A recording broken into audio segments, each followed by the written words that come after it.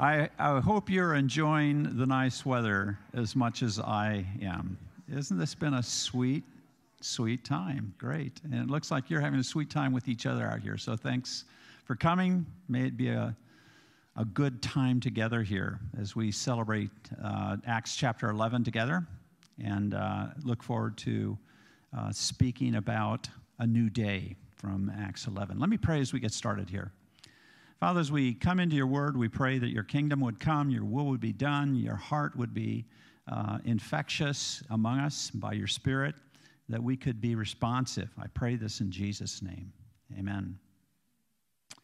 Well, last Sunday, for those of you who are here, in Acts 10, we saw that Cornelius was able to have this relationship with Jesus firmly established, meeting with Peter, and all the magic of the reality that the Gentiles were given direct access to heaven. There was no need for non-Jews to be converted to Judaism and then become Christians. No surgery involved for the guys. It was you could just believe in Jesus Christ and you too could be saved. And that was a happy new day, a transformative reality now established in the church. What we're going to find that this morning, we're going to come back to this, and you'll see that we really overlap with the content of last week, but there are different dimensions that we'll get to look at here. And in particular, we'll look at the role of the Holy Spirit. So what I want to do is, though we'll have the overhead text of chapter 11, 1 through 18, I'm going to start out and just read from my own Bible, from the end of chapter 10 in verse 44, where it says, "While Peter was still saying these things, the Holy Spirit fell on all who heard the word.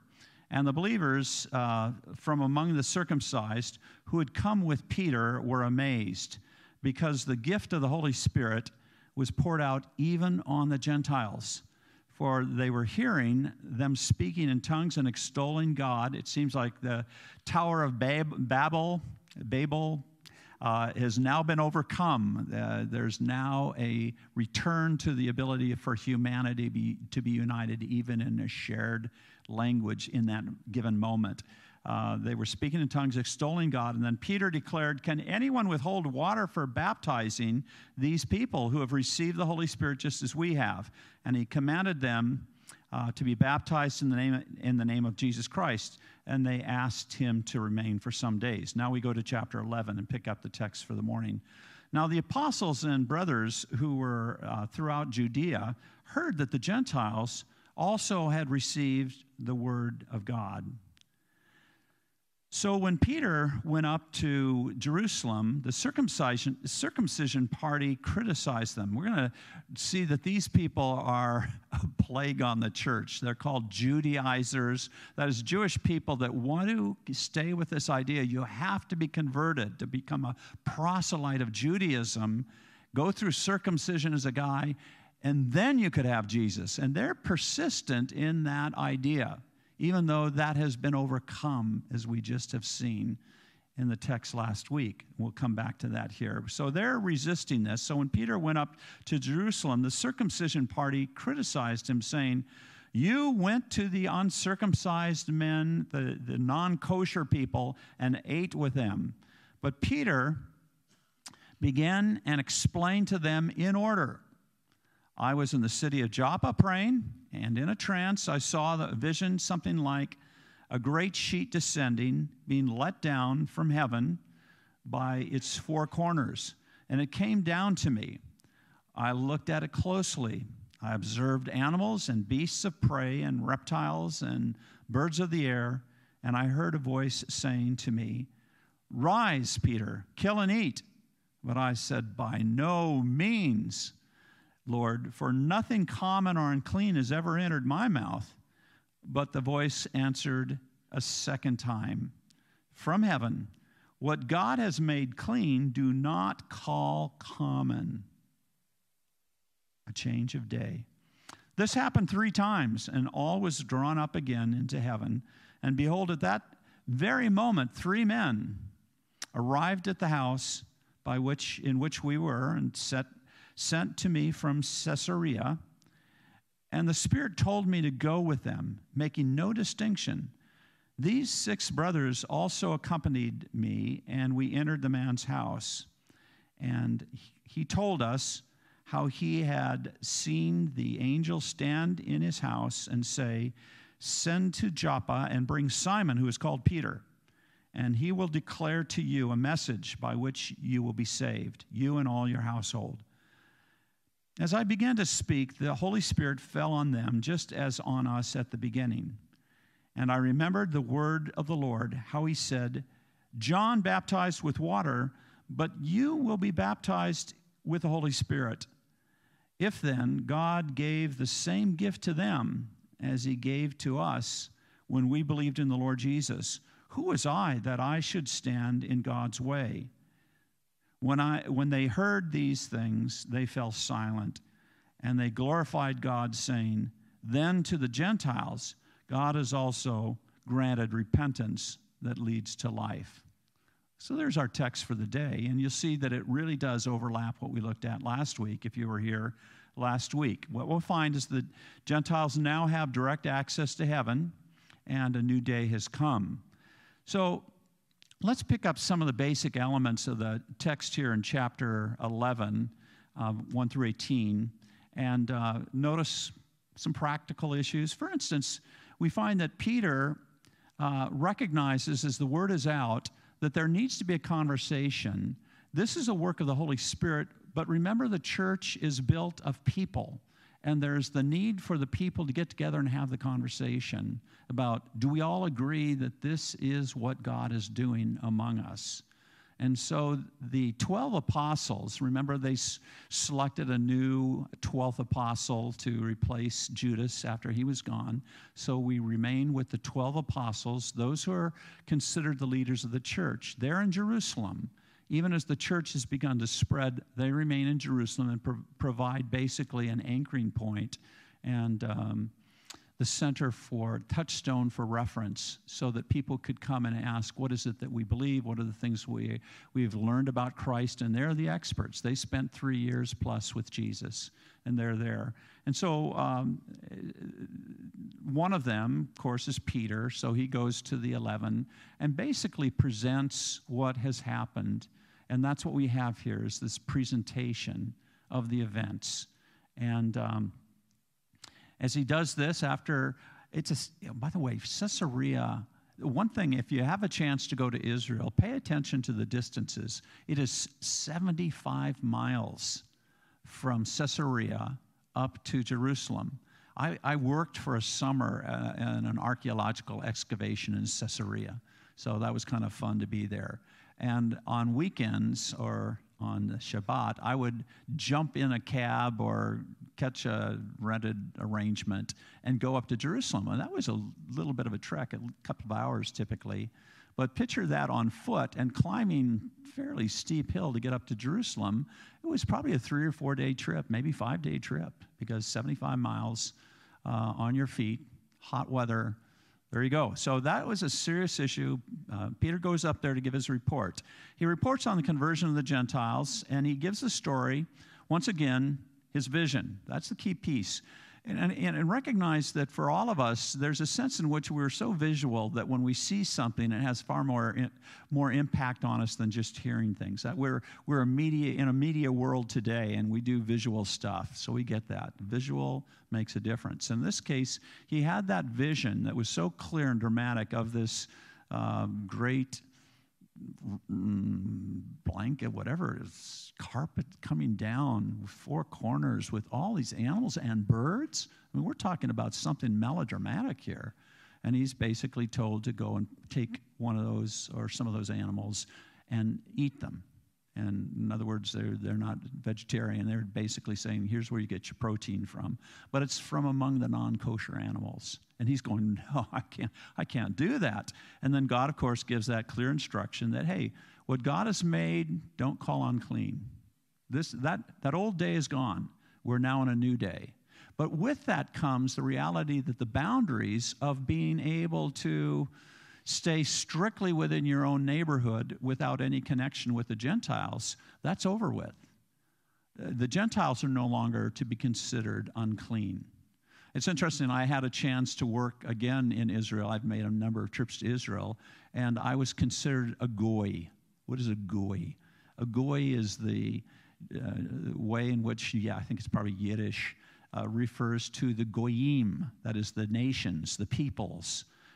In other words, that's their way of talking about Gentiles. I was a Gentile among the Jews, and so that distinction was present when I was on the kibbutz. So that can still exist, but no longer did it matter among Christians. It was gone. There's no such thing as a distinction between the goyim and the people, the people of Israel. It's over. It's finished. And so with that comes a group of people from Cornelius, and as they came, it was an arrival that came just as the vision that was repeated 3 times, as Greg mentioned last week. God says, sometimes you're a little dull. You need to have the emphasis. That's me. I need to hear things multiple times before it starts to connect. So the 3rd time, and the door knocks. And here come the figures from Cornelius, and they said, we were sent by our boss, who is an authoritative figure. He would have been equivalent of probably a major, a captain or a major, but he was from the Italian cohort. He's a guy who's from Rome. So a lot of the people who were there to kind of track, keep the Jews under control, they would have had a sprinkling of actual Roman soldiers within that group. Well, here is Cornelius, one of those figures. He is a man who commands respect, and he's now been drawn as a Christ follower, as a God follower, to meet Christ. So he becomes a Christ follower. And with that conversion, he then is told, go talk to Simon Peter. So Simon Peter gets the message of those people that have come from, it's a fair trek. It's another probably day and a half's trip from Joppa, which is now Tel Aviv, up to Caesarea. So he comes and they arrive at just the right time. A lot of times we'll find that we will experience these moments of, whoa, was that God at work? That was providential. 2 things coming at just the right moment. And that is clearly what Peter recognizes. This is no accident. God was at work in bringing together this new emphatic change for the church. So Peter notes God's providence and that this is something that the Spirit of God was doing. And verse 17, he says, who was I that I could stand in God's way? If God is doing something, don't get in his way. I'm going to comment for just a moment here. I think a lot of times we have a view of God as a distant figure, a figure who's not particularly involved in our lives. And the shocking reality comes when we realize, no, actually, he is fully engaged with us. He's paying attention. He's more involved. He's got every hair on our head is counted. Go to Matthew 10. There's a startling reality for you. Go to Psalm 139, and you discover that every page of every chapter in our lives is something he knows all together. He's the one who knits us together in our mother's wombs, which is why we take new life so seriously. This is God's territory. And Peter is getting it. Who am I to stand in the way of God? If he's going to give us a new day, it will be a new day. We will shift even after thousands of years of separation between Jews and Gentiles. So, what about the Jerusalem leaders? We pick that up in verse 18. After they hear these things, when they heard these things, they fell silent. Which is to say, they're going, oh, this is big news. This is not expected. We did not expect this from God. How did this come about? God, are you sure? I mean, we grew up with, if you've ever seen an old movie, Fiddler on the Roof, tradition. And we've got tradition. What are you doing? You're breaking tradition. And so they're silent. They're puzzling over this. But they put together the evidence and they say, this was God at work. Peter is right. And so the Gentiles also, they discovered, have been granted repentance by God, the repentance that leads to life. This is a gift that God gives now just to the Gentiles as well. That's what Cornelius had. He was called to repent, to change from the ways he had lived as a Roman soldier. into the new life that God was providing for him. And so that's it. We could sit down and be finished now. But, I've got some time to fill here. So we are not done, folks. We've got more to talk about here. Because the issue of change is pretty significant. I'll never forget meeting a guy, we'll just call him Jeff, and his wife we'll call Connie. That's not their names. But I'll never forget Jeff talking about his dear wife, Connie, who I thought was about the loveliest lady. I thought, man, what a gift you have in this lady. And he says, man, she was a pain to live with. I married her, and I realized I had a disaster on my hands. Whoa, she was feisty. She was contentious. Talk about the pants. I was lucky to ever see them. She was in charge.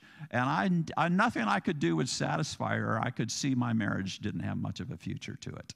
Okay. Now, is that something that can happen? Yeah, the answer is yes.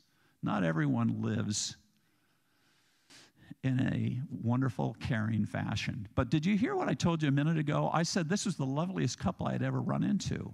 And he's telling me this story about this rascally wife that he had. And I'm going, are you sure did you get a new wife? What's going on here?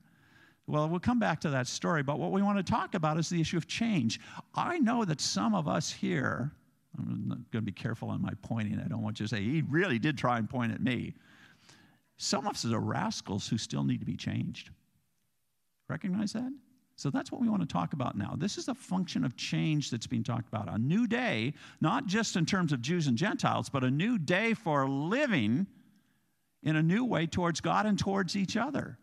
To have a marriage that's broken and not working and have that healed and transformed. To have hearts towards others that are just ready to, don't let that person get in my way or they'll be in trouble. And have that changed into a building up devotion to others kind of relationship. Okay? So as we pick that up, let's go to the elements that we have here that carry us forward. First of all, the evidence of the Trinity is work. Notice that it was the God who gave the same gift. It's God the Father who's being referred to there. And the same gift that he gives is the Spirit's active presence. So we've got the Father and the Spirit. Then we have the fact that when they come together, we believed in the Lord Jesus Christ, both the Jews and the Gentiles. So we have the Father, the Son, and the Holy Spirit. What we're finding is that the communion, the community, the Godhead, the relationality of a Father who lives eternally in a love relationship. We find that in John 17. Father, I pray that Jesus is praying to the Father, that they can have access, those who are my people, to be with me, to see the glory that I had with you from before creation. God was existing in communion of love before creation. Call it glory.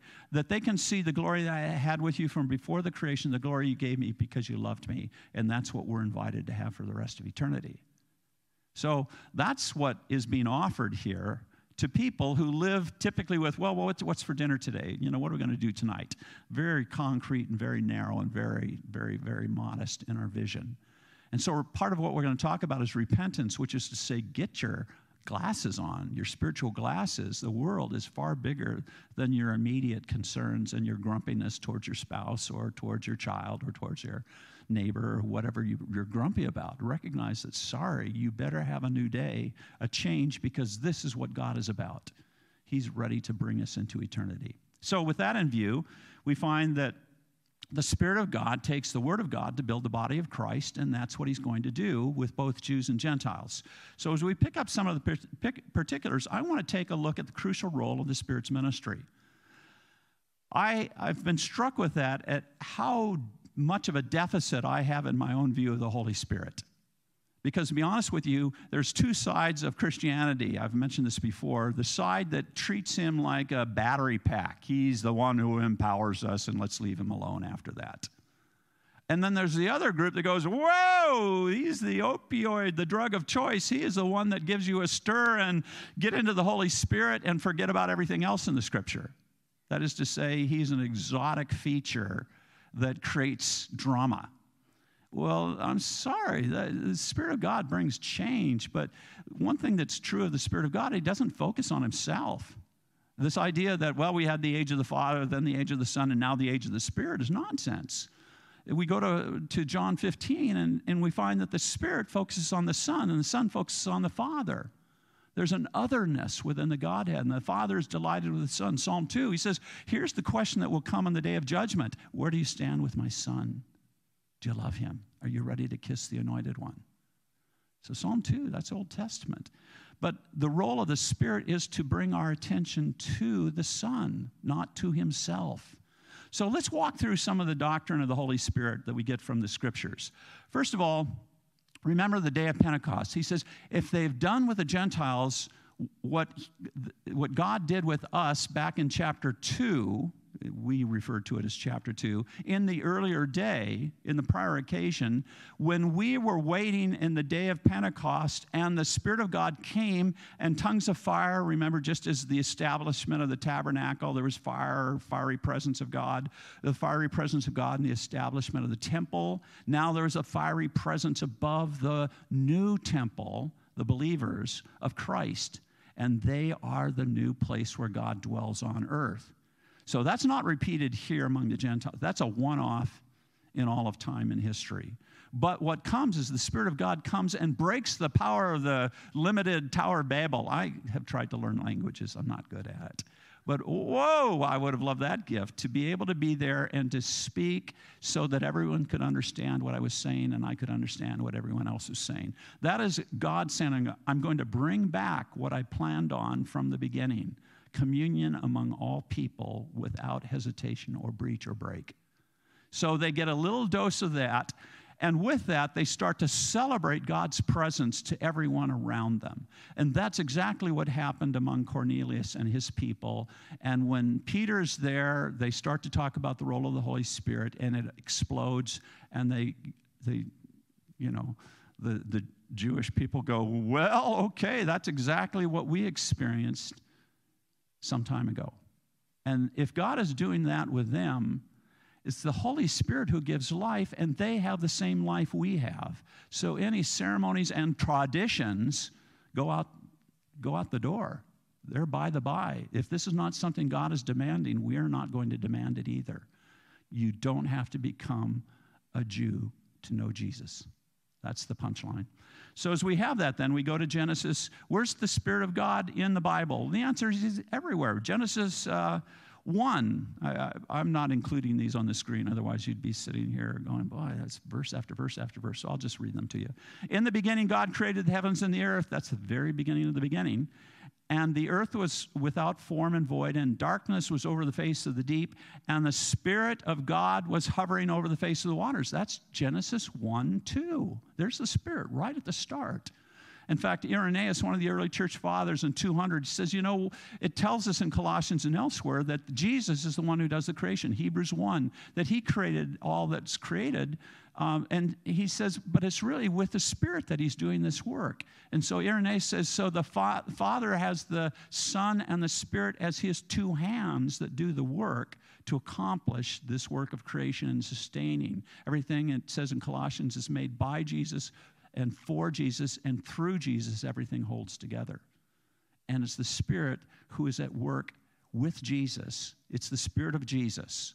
There's not a separate, we don't have three gods. We have one God, and the Spirit is the bonding presence between the Father and the Son, active as he is, and he is the one who, with the Son, does that work of creation.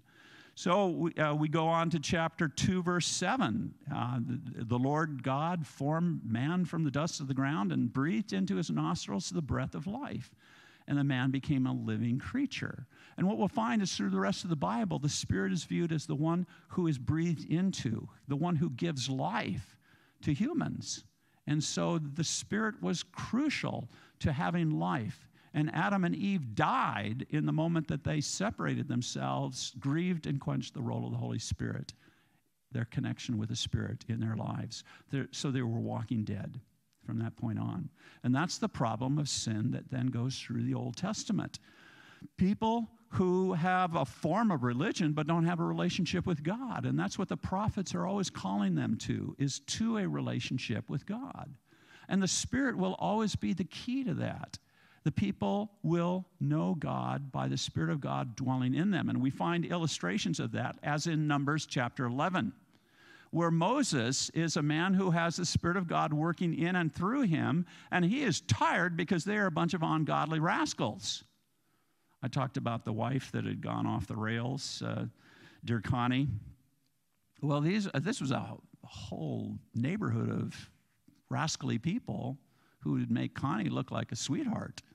And so they're grumbling because they have been feeding on manna for, water and manna, bread and water. And they come to Moses in chapter 11, Numbers, verses 10 to 25. And they're weeping, crying, and the anger of the Lord blazed hotly, and Moses was displeased. So you've got God mad, Moses is mad. Moses said to the Lord, "Why have you dealt ill with your servant? And why have I not found favor in your sight, that you lay the burden of all this people on me? Did I conceive all this people? Did I give birth to them, that you should say to me, carry them in your bosom, and as a nurse carries a nursing child to the land that you swore to give to our fathers? Where am I to get meat for all these people? For they weep before me, saying," so they're out in the wilderness, "Give us meat that we may eat. I'm not able to carry this people all alone. The burden is too heavy for me. If you treat me like this, then kill me at once. And if I find favor in your sight, kill me so that I may not see my own wretchedness." Is he dealing with depression, possibly? A little anger issue? But he's got a real issue on his hands. He's got probably a couple of million people who are saying, "We want a meat meal for a change. This manna is just not cutting it." And so God responds, verse 16, Numbers 11. "Then the Lord said to Moses, gather for me 70 men of the elders of Israel." They've already broken into tribes, but within that, subdivisions. And included that, among that, are elders of Israel, who you know to be elders of the people and officers over them, and bring them to the tent of the meeting. That's where God would meet with Moses. "And let them take their stand there with you. And I will come down and talk with you there, and I will bring some of the Spirit that is on you and put it on them, and they shall bear the burden of the people with you, so that you may not bear it alone yourself." So Moses went out and told the people the words of God. This is verse 24. "And they gathered 70 men of the elders of the people and placed them around the tent. And the Lord came down in the cloud and spoke to him and took some of the Spirit that was on him." He doesn't subdivide the Spirit. The Spirit is present in him, and the same presence, the Spirit is not limited to time and space. The Spirit then shares himself with these other people and these other men. And speaking in tongues, that both occurs in Acts chapter 2 and then chapter 10. There's this moment that displays God is coming, and whoa, from the inside out there is transformation, dramatic change.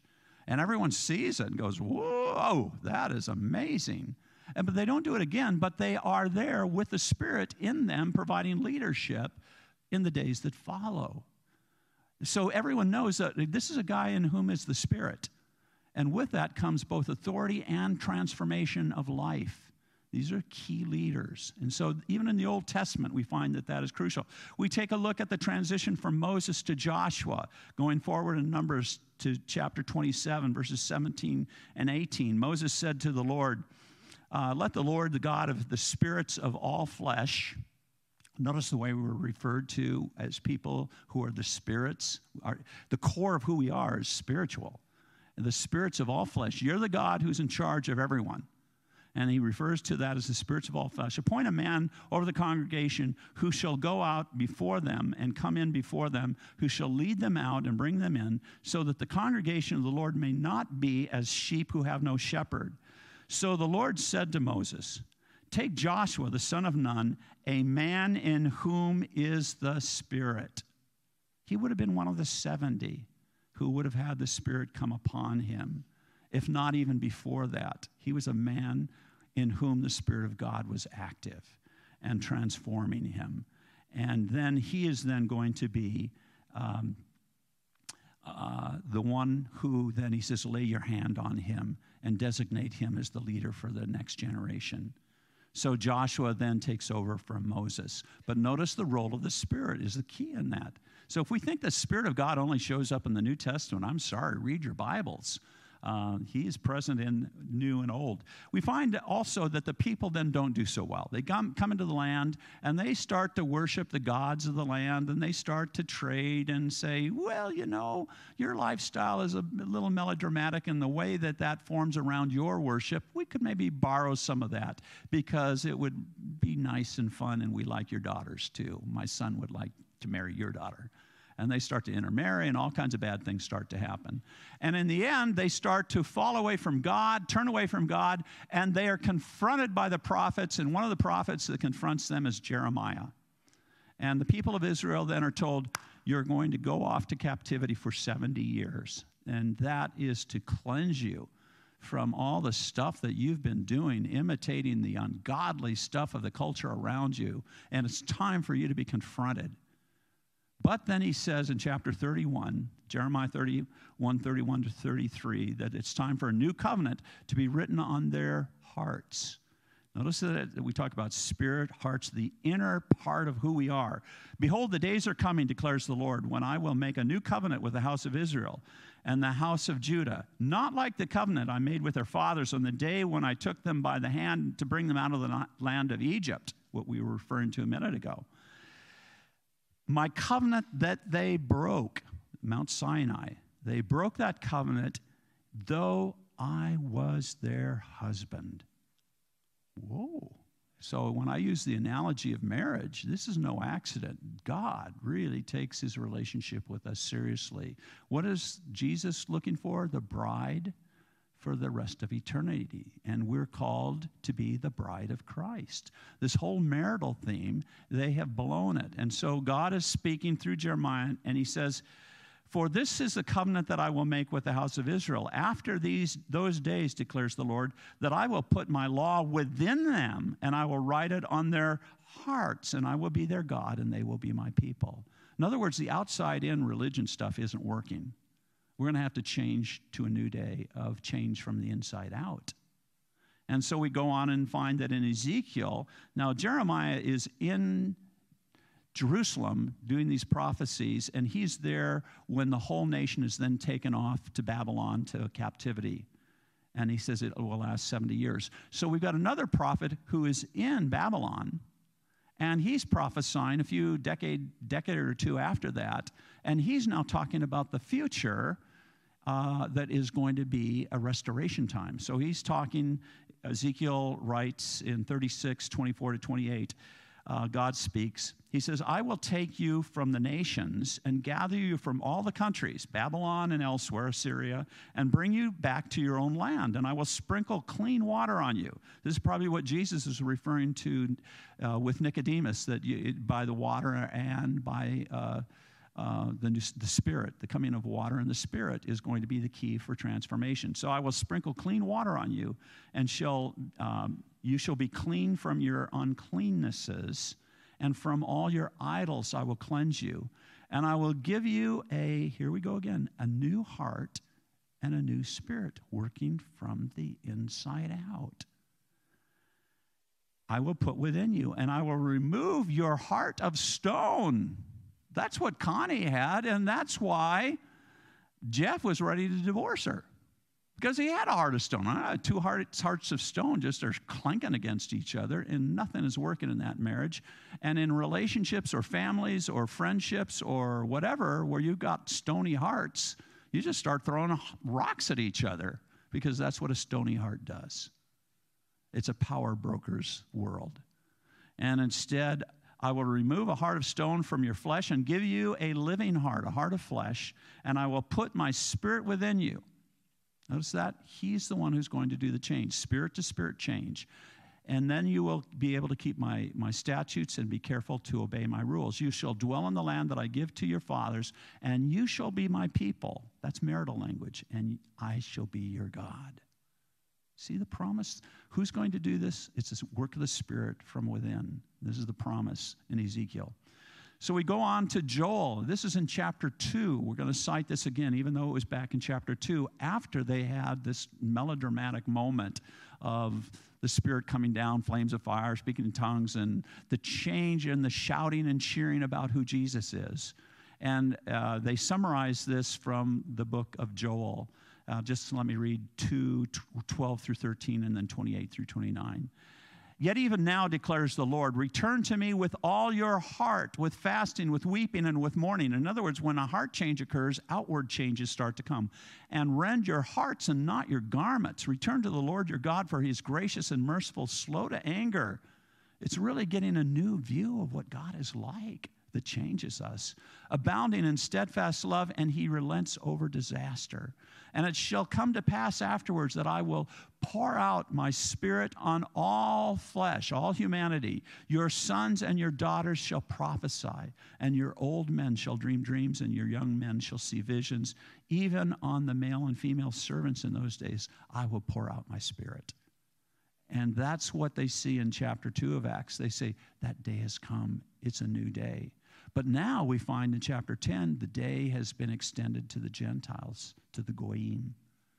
We get to participate, not by being converted to Judaism, but by having a direct relationship by the Spirit of God in us with God himself through Jesus Christ. So, let me just comment then on a couple of New Testament gospel mentions of the Spirit, just to make the point of how Jesus himself was dependent on the role of the Holy Spirit. Let me go to Mark chapter 1. I'm going to mention 4 and then 8 through 12. John appeared baptizing in the wilderness and proclaiming a baptism of repentance and the forgiveness of sins. Then going to 4. And he preached, saying, after me comes one, this is John speaking, one who is mightier than I, the straps of whose sandals I'm not worthy to stoop down and untie. I have baptized you with water. This is John the Baptist, baptizer, and he will baptize you with, how? With the Holy Spirit, which is a whole lot more potent than just getting dunked in water. And in those days, Jesus came from Nazareth of Galilee and was baptized by John in the Jordan. So he himself goes through water baptism. And when he came up out of the water, immediately he saw the heavens being torn open and the Spirit descending on him like the dove. And this is for the sake of the audience. This wasn't something Jesus needed. He and the Spirit were one with the Father. But now we saw the display of the Spirit coming, saying, this is going to be the one who is going to shape and guide Christ's ministry. And that's what Jesus then passes on to us, his believers, after he departs to go to be with the Father. So the inauguration of Christ's ministry comes with the Spirit upon him, and then the Father speaks. We've got the Father, Son, and Holy Spirit. You are my beloved Son, with whom I'm well pleased. And then the next verse, which a lot of us will never notice until you take a look at it with my kind of, oh my goodness. And the Spirit immediately drove Jesus into the wilderness. Drove Jesus? The Spirit drove? We're not talking about a fuzzy power of force, a battery pack. We're talking about a person and a personality who's saying within the Trinity, Son, now I am going to one who guides you. Because that's the plan. I'll do with you what I will then do with others who are your children. So I'm going to start right now. You're going to go out and be tempted 3 times. And that's the temptation that occurs right after this verse. Okay? So we start to see that Jesus himself is looking to, relying on, and led by the Spirit in his own life and ministry. We go on to another verse. John chapter 3, where he's talking to Nicodemus. That which is born of the flesh is flesh. That which is born of the Spirit is spirit. Do not marvel that I said to you, you must be born again. The wind blows where it wishes, and you hear its sound, but you do not know where it comes from or where it goes. So it is with everyone who is born of the Spirit. The Spirit brings change, just like the wind shapes a forest. We don't see the wind, but we sure see the trees going back and forth. I'll oftentimes go and look out my morning window as I'm fixing breakfast and see the tree outside my window just going back and forth. I say, oh, it's a windy day. I don't see the wind, but I see the effects of the wind. That's what the Spirit does with a couple like that rascally Connie and her husband Jeff. she is spiritually dead to God, and all it's birthing out of her is anger and hatred, and I want my space, and I'm in charge here, and quit bugging me, and so on and so forth. And I'll tell you the rest of that story, because the Spirit did come in and change things. So anyway, we go on to Matthew chapter 12, where Jesus is talking about his ministry, and he cites Isaiah chapter 42. Verses 1 through 3. So here's Matthew 12, 15 through 21. Jesus, aware, he's in Nazareth, and he's presenting himself. This is the place where he grew up. And he's aware of the fact that they're not responding to him. And so he withdrew from there, but many followed him, and he healed them all, and he ordered them not to make him known. This was to fulfill. So this is Matthew saying, let me explain what's going on here. And he goes back to Isaiah 42.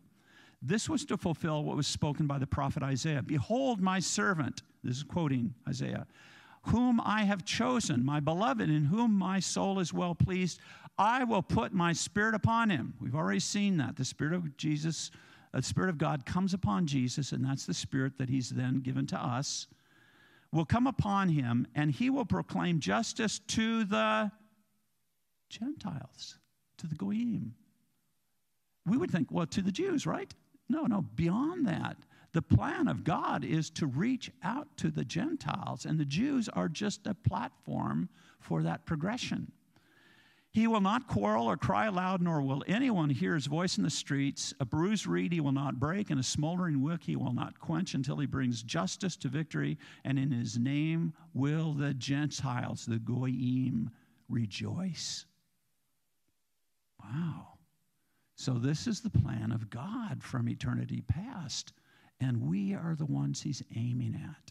We also find out that in John 10, 3 through 4, there's the certainty that everyone, we can share the gospel, and notice that it bounces off of most people. You can just share it as carefully and as thoughtfully as you know how to, and say, yeah, well, it's nice that you got your theological religious preoccupations. For me, I'm practical. I've got to get on to my work for the day. And it just bounces off of them. And after a while, you can say, I'm weird and they're ordinary, so I should be more ordinary, so I'm not so weird. Well, let me tell you something. Jesus, as he saves this man who is born blind and gives him life, even though he's thrown out of the community center, the synagogue, by the religious leaders of the day who were still living by tradition, but it was a dead tradition. And Jesus offers life to him. And Jesus then summarizes his ministry in 10, 3 through 4. He says, the sheep hear this shepherd's voice, and he calls his own sheep by name, where we will actually hear him speaking to us personally, and leads them out. When he has brought them all his own, he goes before him, for his sheep follow him, for they know his voice. So here's what we have here is a gospel that if we just share the gospel, some will hear it. Some who will recognize, that's me he's talking to. That's me he's talking about. Others are going, I hope that, barbecue is going to work this afternoon. Because they're not interested in spiritual things or heavenly things. They're interested in tangible here and now stuff. And even if we have the form of religion and we think we're satisfied with the outward aspects of tradition, if we don't hear the voice of the shepherd, we're not there. And that's part of what we're seeing here. The Gentiles, Cornelius was the one who was hearing, as we talked about last week, the call of the shepherd. And he wanted to find out about the shepherd. And the shepherd says, there's no obstacles to your coming to me. I'm the one who is wooing you. I'm the one whose voice you were hearing. Come to me now. And he believed, and he was saved. And so we have this reality of those sheep that hear his voice. And that's the plan of the Gospels, that God's plan is to bring people to himself, and he calls them to repent. So what is the final conclusion of the verse that we looked at? When they heard these things, they fell silent. They glorified God, saying, then to the Gentiles also God has granted repentance that leads to life. So what's the key step there? Repentance. But who is it that gives that as a gift? God gives repentance. It's not an effort that I make. Now I'm going to try and repent. No. Is that what it took? No. Let me try again. No, repentance is a gift of saying, oh my God, I'm the sinner. I never saw it before. I'm the one with the hard heart. I never saw it before. Oh my God, you're talking to me and you want me to come to you? Repentance is saying, you're God, I'm not. And my independence has just made a mess of things. Okay, let me tell you about Jeff and Connie. Connie heard Jesus calling, and she met him, and she was born again. She was a religious, but she was not a Christian. She was part of Christian religion, but she didn't know Jesus. And she met Jesus, and he came in, and he took a vacuum cleaner, a scrub brush, he took whatever he did. He changed her. And that's the woman that I met, this changed lady who was about the sweetest, kindest, loveliest person I ever met in my life. The great mom, selfless, devoted.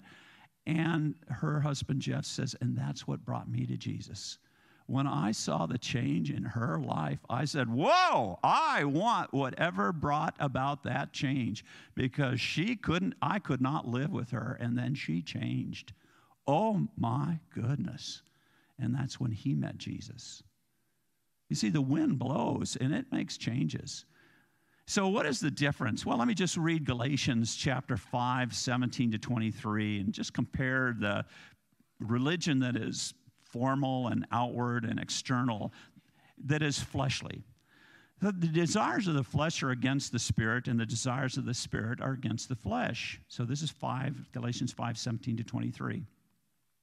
They are opposed to each other to keep you from doing the things that you, if you actually have the Spirit of God in you, what you want to do.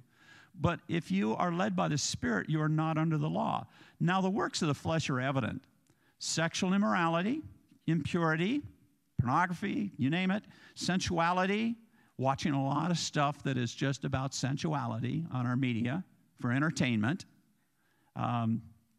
idolatry, sorcery, enmity, strife, jealousy, fits of anger, rivalries, dissensions, divisions, envy, drunkenness, orgies, and things like that. There's a lot of fleshliness in any given church. And you know what?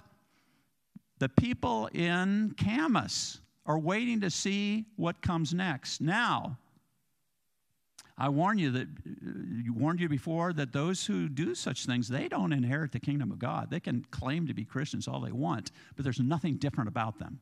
They're just plain old ordinary, fleshly, living in this life, for this life people. But the fruit of the Spirit is love, joy, peace, patience, kindness, goodness, faithfulness, gentleness, self-control, and against such things there's no law. There's nothing that will ever say, stop doing that. We'll go, whoa, I want to be around you. That was Connie when she was changed. And that's when we're changed like that. Everyone in Camas, Prune Hill, Clark County, Portland, and beyond will start to say, what has gone on in that group of people? I want to be part of that. Because we all long to have that inward cleaning, that changed heart, that transformation. And repentance is saying, Lord Jesus, I can't do that on my own. Could you please do that work in me? So that's the punchline of what we want to say today, that we're invited to respond, to hear the voice. And he's good at that. He's saying, that's you I'm talking to. Ron is up there babbling away, but I'm here to talk to you. And if he's doing that, and if you've got more of the fruit of the flesh than the fruit of the Spirit in your life, here's what I'd suggest you do. While we're doing communion, while we're after this afternoon, this week, go out and find a place where you go out and say, Lord, I would like to have you come in and take over. I'd like you to come in with your heart change thing. And I can't change my own heart. I've tried to clean up my act a few times, and that lasts for about an hour and a half. Could you please do that work in me and fill me with your Spirit? Take over my life.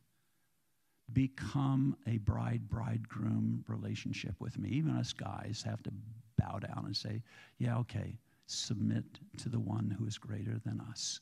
with joy and discover that we will never be what we were made to be until we give our heart away. And that's the joy of what we're talking about here in the book of Acts. That's the work of the Holy Spirit.